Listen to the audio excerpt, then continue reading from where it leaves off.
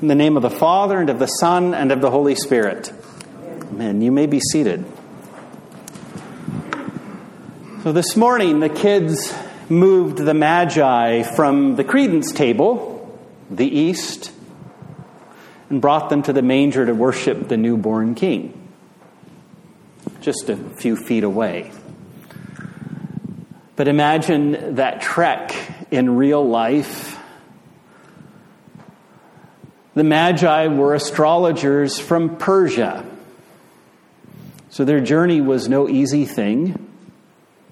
I imagine with their resources, they could make it as easy as it could be for anybody in that world, but it was still a long way to go and a difficult journey. You can imagine weeks on the trade routes, crossing rivers and deserts, passing through city after city and village after village. I wonder if they talked to people along the way. I expect they may have joined up with caravans or other travelers along the way. And I wonder if they evangelized as they went, telling them what they knew or what they thought they knew had happened in Israel. But eventually they made their way to Judah and then to Jerusalem, because of course that would be where a king was born, one would naturally think.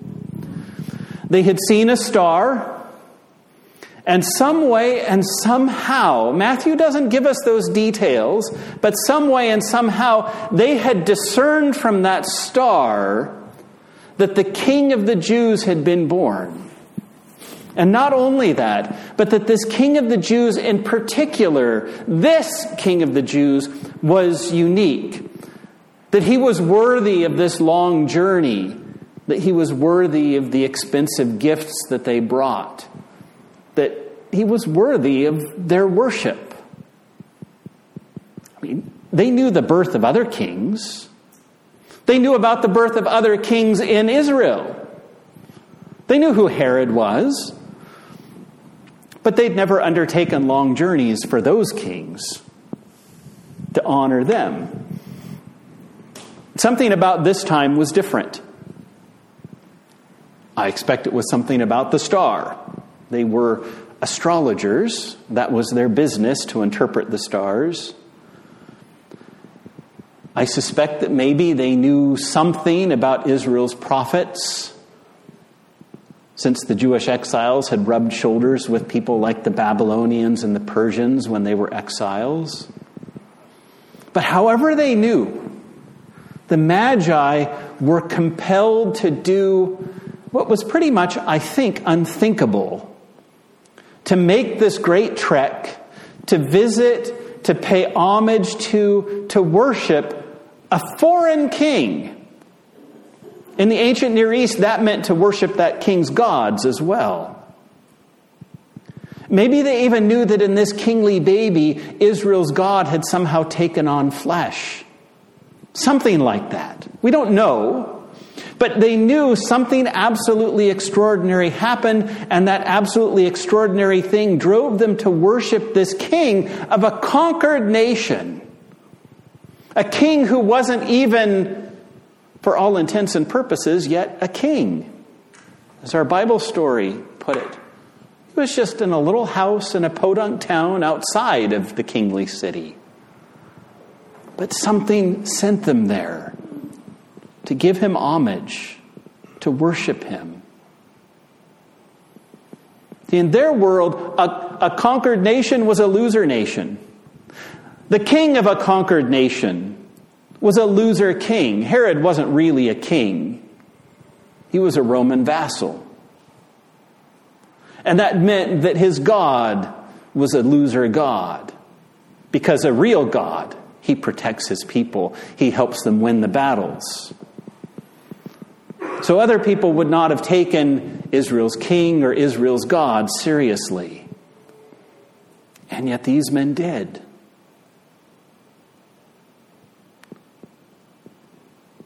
This king, in him they recognized something that had never happened before in the history of the world. And these foreigners, these Gentiles, came to see, to confirm, to know, to honor to give glory to this king and his God, maybe even having a sense that the king and God in him were both somehow united. It was an epiphany. God made manifest in Jesus. First to his own people, represented by the shepherds we read about at Christmas, and now made manifest to the Gentiles, represented by these kings from the east. So we'll come back to the magi and to our gospel in a bit, but first, listen to St. Paul in our epistle. It's Ephesians 3. Listen to Paul as he writes to his brothers and sisters in Ephesus. He says, "For this reason, I, Paul, a prisoner of Christ Jesus, on behalf of you Gentiles." There's a Gentile theme again. Ephesus was a predominantly Gentile church, and Paul had started it when he visited the city on his second missionary journey. But now he's writing to them some years later as he sits in prison. He's been arrested because he's been proclaiming the good news about Jesus to the Gentiles. And he goes on, he says, "Assuming that you have heard of the stewardship of God's grace that was given to me for you Gentiles." Remember, Paul's a Jew. In fact, he talks about himself as a Hebrew of the Hebrews. He says, "How the mystery was made known to me by revelation." Remember when Jesus appeared to him on the road to Damascus. "How the mystery was made known to me by revelation, as I have written briefly. When you read this, you can perceive my insight into the mystery of Christ, into the mystery of the Messiah, which was not made known to the sons of men in other generations, as it has now been revealed to his holy apostles and prophets by the Spirit. This mystery is that the Gentiles are fellow heirs, members of the same body, and partakers of the promise in Jesus the Messiah through the gospel." This was, as we say, Paul's thing. This was for him the great mystery. Not mystery in the sense that we talk about, say, the sacraments. Not mystery like Sherlock Holmes or Scooby-doo.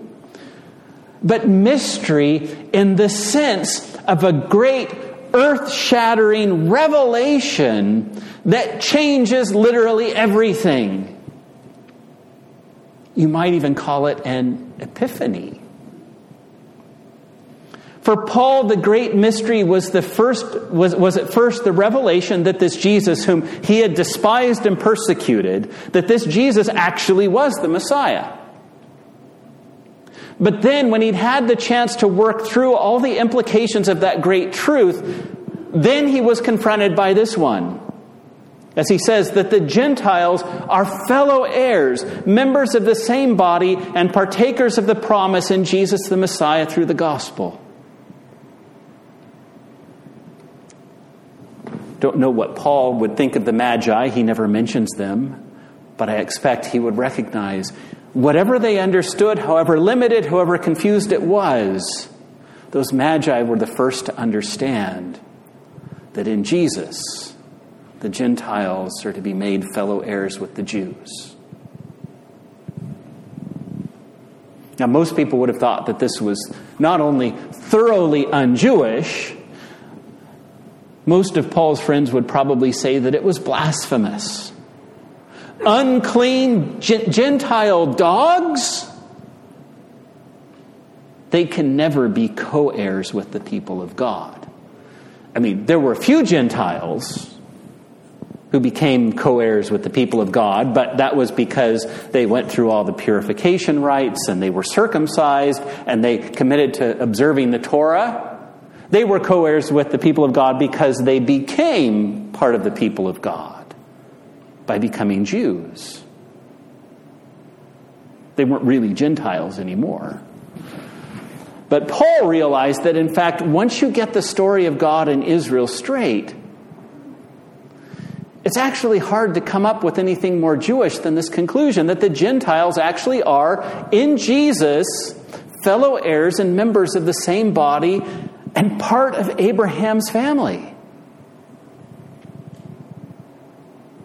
When you think it through, Paul's saying, this is actually what the story was working towards all along, even though hardly anybody realized it anymore.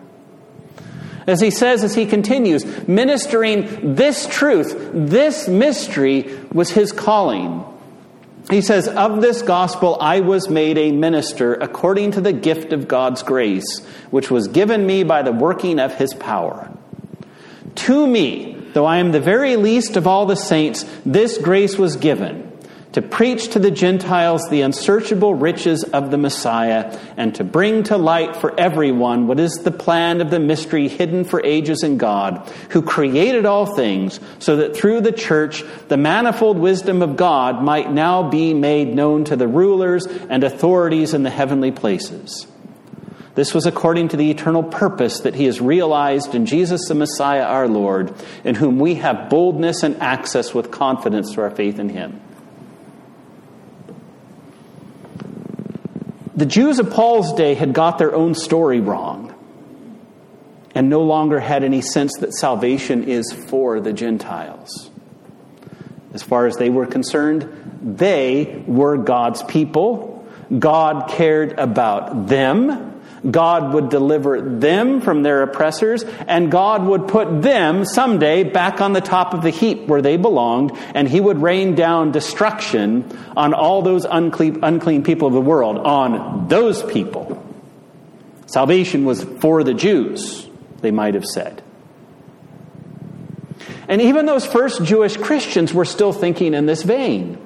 Jesus was their Messiah. I mean, there were a few Gentiles who believed, but early on, they became Jews first, more or less, or maybe more.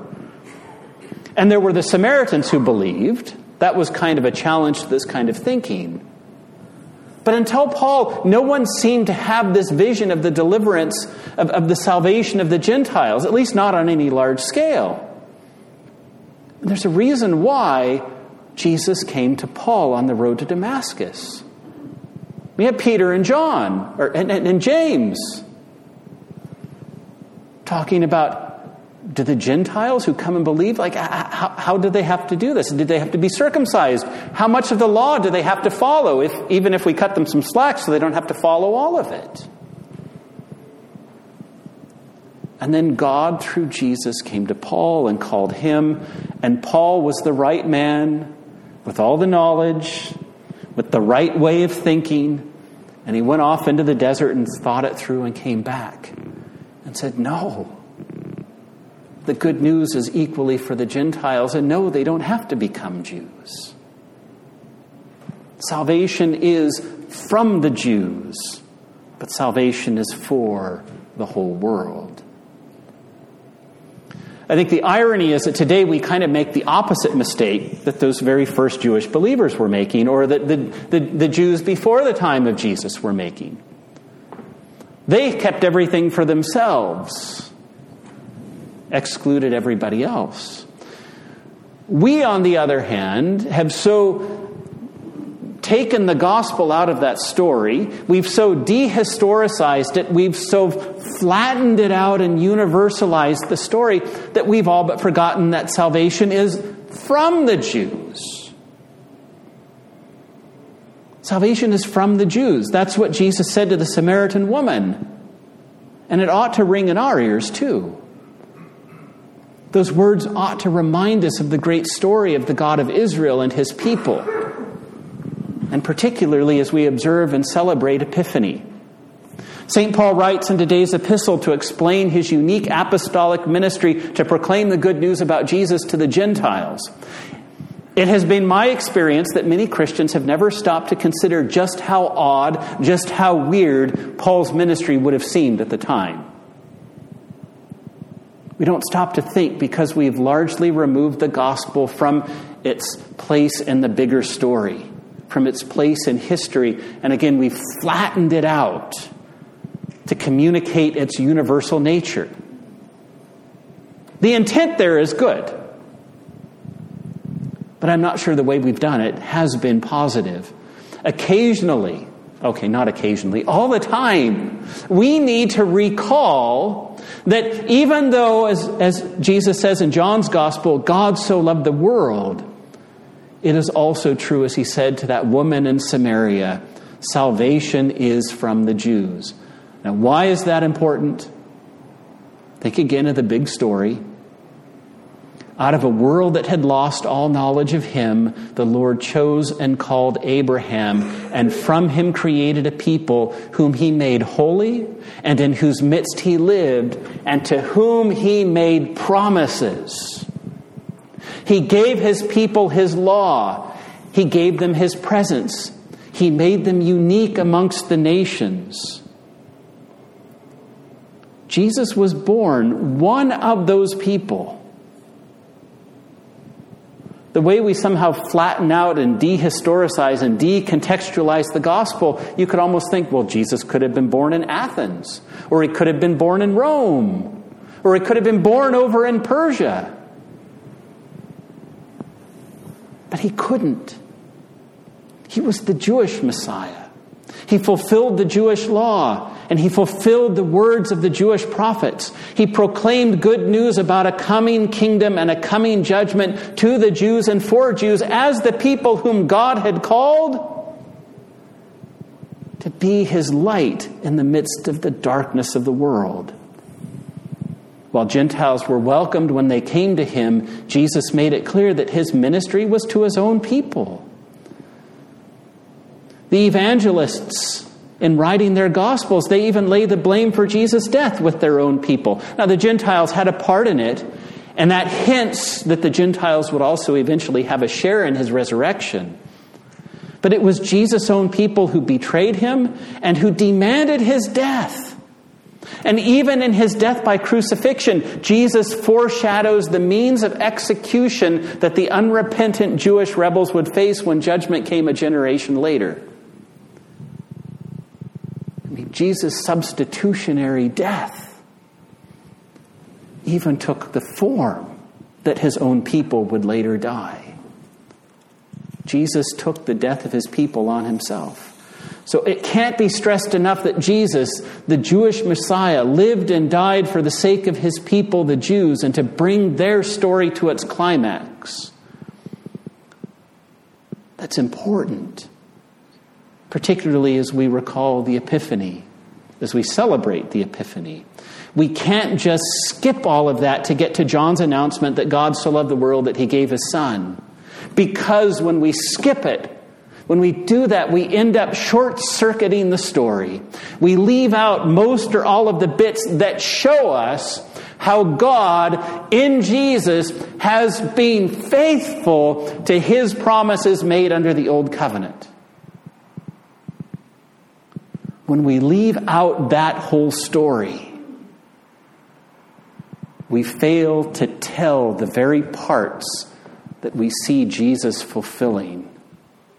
The very fulfillment that caused the wise men to travel all that way to see this young king, and that caused the Gentiles to come in droves to the God of Israel. If we leave out that part of the story, we cast a veil over God's glory. It was necessary for Jesus to fulfill the story of his own people because only then would the Gentiles see the faithfulness of the God of Israel. Only then would the Gentiles be drawn to what they saw. They would give him glory, and in the process, they would then be incorporated into the new people of God by faith. And in this too, we see that the means by which the Gentiles are incorporated into this new people, this new Israel, fulfills the message of Israel's prophets and gives glory to God. Now, it's certainly true that even when we do our worst at dehistoricizing and flattening out the gospel is powerful and God's grace is amazing, and millions upon millions of people still come to Jesus as Lord. But it's also true that communicating the gospel within its context communicates the faithfulness of God as the basis for our own faith I think, with much greater depth, and it builds a much firmer foundation. Whereas so much that passes today for evangelism and Christian faith is really very subjective. We try to draw people to Jesus by appealing to their needs and their wants, and there's a place for that. But what we see in Paul's ministry, and what we see especially in Revelation, is the Gentile nations being drawn to the God of Israel by the revelation of his glory in Jesus the Messiah. They don't come first and foremost because God offers them something they want or something they need. They come because in Jesus, this God is revealed who is absolutely different than any God or any king they have ever known in their own world. And so they come and give him glory because they can't not do it. Again, Christians today need to understand just how weird Paul's ministry would have seemed in his day to his own people, even at first to the other apostles. Again, most people believed that the good news about the Jewish Messiah was for their fellow Jews. And they would even think, not only was it not for the Gentiles, but it wouldn't even interest the Gentiles. But Jesus radically changed what it meant to be the people of God. But in many respects, it was not until St. Paul came back from his wilderness sojourn that this dramatic change was really grasped by the fledgling church and by his fellow apostles. I mean, it's not that Israel's ministry to the Gentiles wasn't there all along. The Lord set Israel apart before the watching nations. She was to be his witness. Through her, he would restore and reconcile humanity to himself. But as Paul points out in our epistle, this mystery ended up being mostly lost on his own people, on previous generations. And yet there it was from the beginning, all the way back in Abraham's day. If anybody was really paying close attention, it was already there that the Lord's intent was one day to bring the Gentiles into this family and to make them fellow heirs with those who were children by birth. He says this truth has been revealed by the Spirit to the prophets of old and in the same way had been revealed to the apostles. And it took time for them to parse it all out. And to Paul, it was a personal commission to proclaim the good news about Jesus to the Gentiles. And Paul adds here that this mission is not just to ordinary people. It's not just a matter of personal piety. As Gentile believers come into their inheritance in the Messiah, the church becomes both a witness and a challenge to the gods and kings of the Gentile world. This diverse body of Jews and Gentiles come together, living in unity, the inheritance given them by Jesus. This community, this church, announces that he is Lord and that a new age is breaking in. Just as was the case with Israel, the lords of the earth can submit in faith to the lordship of Jesus, or they can face the judgment to come. How often do we think of the gospel in those terms? I think we always need to think of the gospel in those terms, but I don't think we do. That you and I, and not just us as individuals, but the church, are to witness God through Jesus in such a way that the people out in the world can't help but come and give him glory. Because what we reveal is a God who is unlike, who is infinitely greater than the gods that everyone out there worships. Whether that's money or sex, or politics, or war, what have you. Our witness is to a God who is infinitely greater, infinitely more worthy of our glory and our worship. So now we turn back to the gospel, Matthew chapter 2, and it really dovetails with what Paul has written in his epistle. Here's the truth that Paul writes, and it's manifest for the first time in the story of Jesus. After Jesus was born, Matthew writes, in Bethlehem of Judea in those days of Herod the king, wise men from the east came to Jerusalem. And they asked the king, where is he who has been born King of the Jews? I always wondered, did they go straight to the palace? Did they assume everybody in Israel knew? Along the way, were they asking people, Have you seen the king yet? Have you seen the king yet? And if that was the case, imagine their consternation. Nobody seemed to know about this king. Maybe someone would say, oh, the prophets talked about that, but we haven't seen it yet.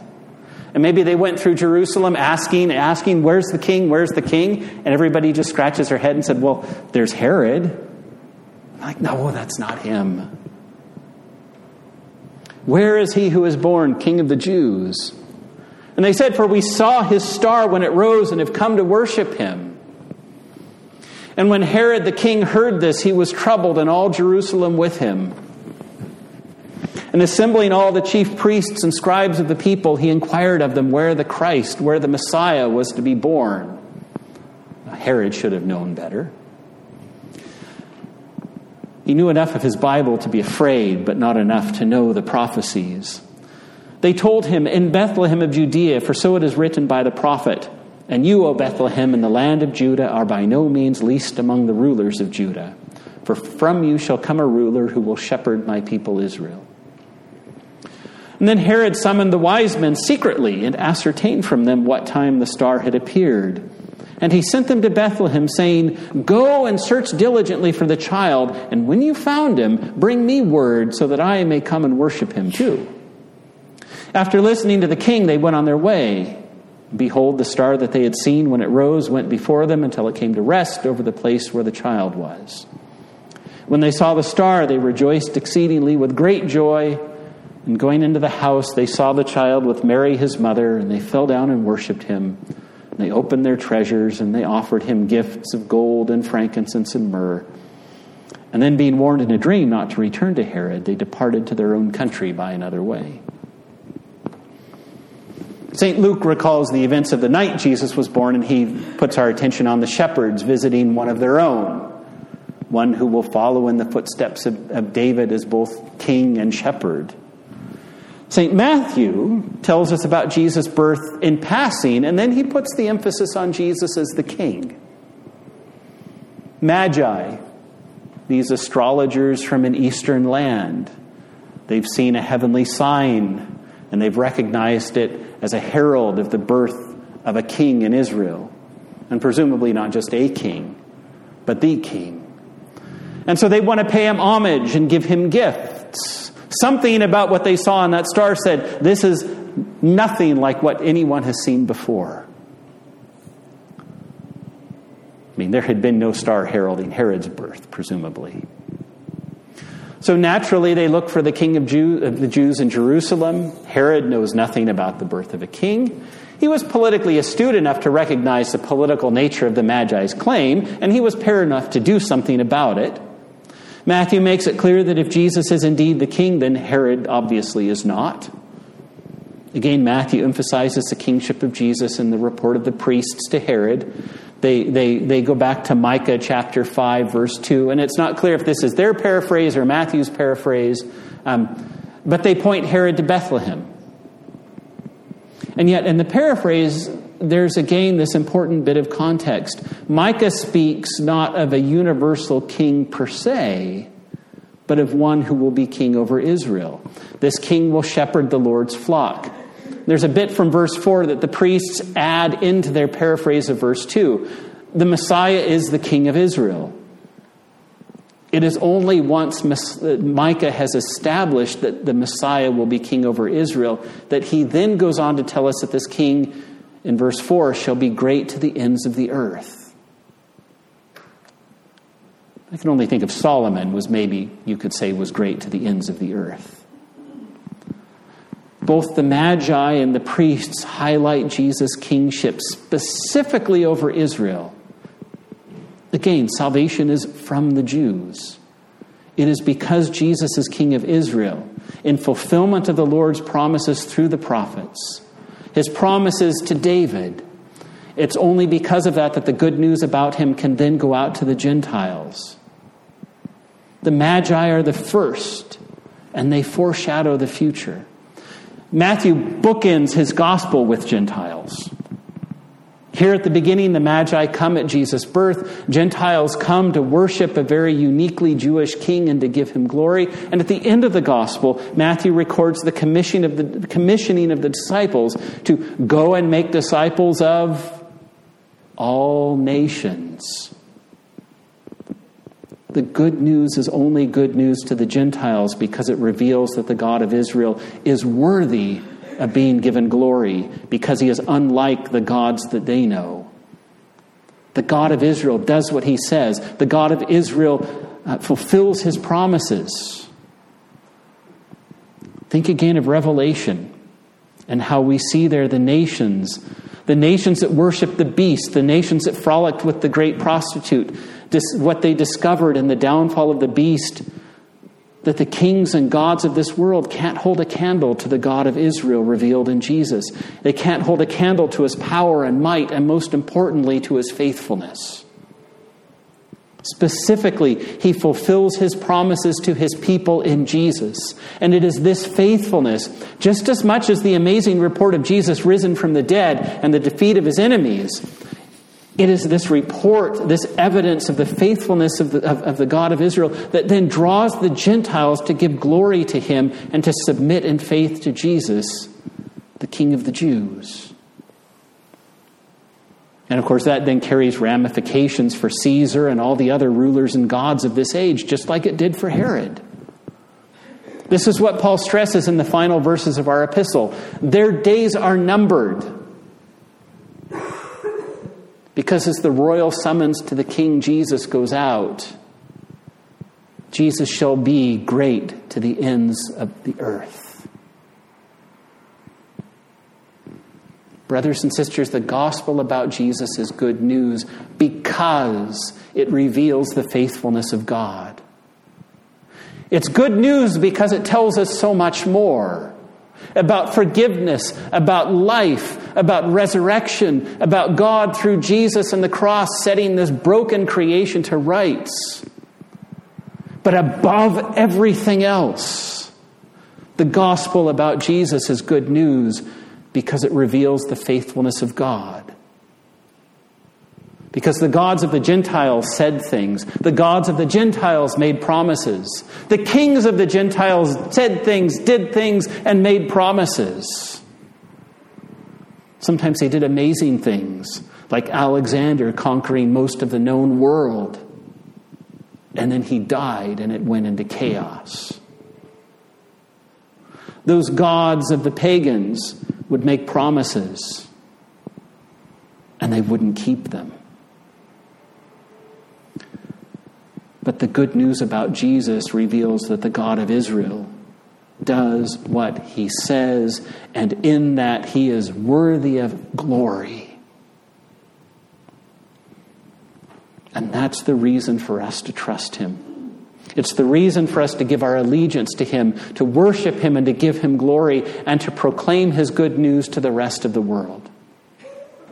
So I want to close with the collect again for today, because I think it gives us a wonderful comparison between the Magi and ourselves. They were drawn to Jesus by sight. We are drawn by faith.